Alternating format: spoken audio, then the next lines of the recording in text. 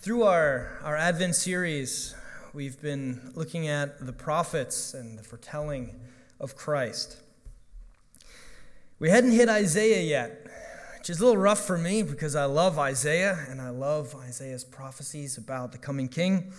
So this evening, we're going to read one of my favorite prophecies of the Messiah, and it's found in the book of Isaiah, the 7th chapter, verse 14. Just one verse. This is what it says. Isaiah chapter 7, verse 14. Therefore the Lord himself will give you a sign. The virgin will conceive and give birth to a son, and will call him Emmanuel. The other night I was up late working. Karen was reading a book on the couch. By the light of the Christmas tree, I packed away my computer, and Karen closed her novel. We made our rounds of the house, letting the dog out, making sure she had food and water, making sure she came back in, checking that the doors were locked, the lights in the basement were turned off. You know, there's a quiet peacefulness to a house at night. But as I climbed the stairs and made my way into my bedroom, I realized that my children did not share my appreciation for a dark winter's night. There were young boys laying all over my floor. So Karen and I had to be extra careful not to step on them as we made our preparations for bed. I was reminded of nights from my younger years when I would wake with a nightmare or pain in my legs and feel the deep need to have my parents close, to be with them. I'd take my pillow and my blanket and I would slip softly down the stairs to my parents' room, where I would lay alongside their bed. There I found peace. There I felt secure. The dark was a scary place as a child. So much unknown, so much to be afraid of. The people in Israel are in such a time when Isaiah proclaims the message of our text this morning. They have had a series of bad kings and poor rulers. The country is divided between north and south, and the mighty army of the Assyrians is on its way to take them into captivity. My nightmares as a child were figments of my imagination or the result of eating too close to bedtime. The nightmares of the people of Israel during the time of Isaiah were real. The darkness was tangible. It was oppressive. And into this darkness a promise is given. The virgin will conceive and give birth to a son, and will call him Emmanuel. One of the songs that the children sang for their play a couple weeks ago was titled, God with Us, Emmanuel. One of the children asked their parents after practice one week, what does Emmanuel mean? The name, the title, is two words in Hebrew.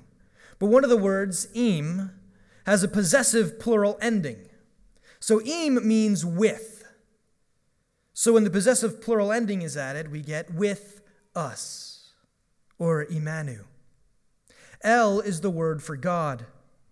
Wonder why so many churches are named Bethel? Beth in Hebrew is house, so Bethel would be the house of God. And so Emmanuel is with us God, or as we say it in English, God with us. This is the promise that the people are given in their darkest of days, that they would not be alone, that they were not forgotten, that the God who created the universe is with them in power, and one day would be with them in person, born of a virgin, living among them. And though the people to whom this promise was given would not personally live to see it come true, being close to it, receiving it, hearing it, was enough. Just as my children felt comfort lying next to the empty bed of their parents, so the people of Israel drew comfort from the promise of God. The promise had not yet been fulfilled. The parents may not yet be in the bed. The closeness may not yet be exactly what we are hoping for. We are able to rest in the expectation that mom and dad will slip under those covers, that the promises of God would be fulfilled. How? And why? How could a promise not yet fulfilled bring comfort? How could the absence of a protector cause you to feel protected. Because we know the one who has made the promise. As a child, I found comfort beside my parents. Because they were my protectors. I knew that they loved me and that they wouldn't let anything hurt me. And what's more, I believed that they had the ability to keep what scared me away. When I was with them, the things that had once raised a hair on the back of my neck seemed silly and insignificant. The people clinging to the promises made to Israel were resting in the power of the one who could keep them. This is the God of the universe, the creator of heaven and earth. He could and would overcome any darkness. What scared and terrified the people were laughable in the face of the might and power of God. He is the mighty fortress. He is the one who is able. He is the one the darkness fears. When we are scared of the dark, let us rest in the one that the darkness fears. And so the people of Israel found hope and comfort in the promise that one day their God would be with them, and that through him all would be made right. And the same is true for us today. Christ has come, but we know that he is coming again. And when he comes again, all will be made right. The darkness of the world around us will no longer hold any power. All will be made new.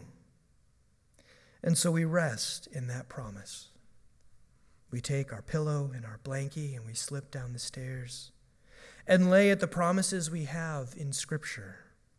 The promise that though he is not physically here on earth, that our God is with us in power, that his love for us is genuine and unfailing, and that one day he will be with us in person again.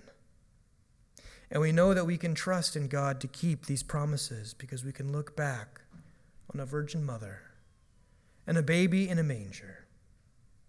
We can look back on promises kept, for God is with us. Emmanuel. Amen.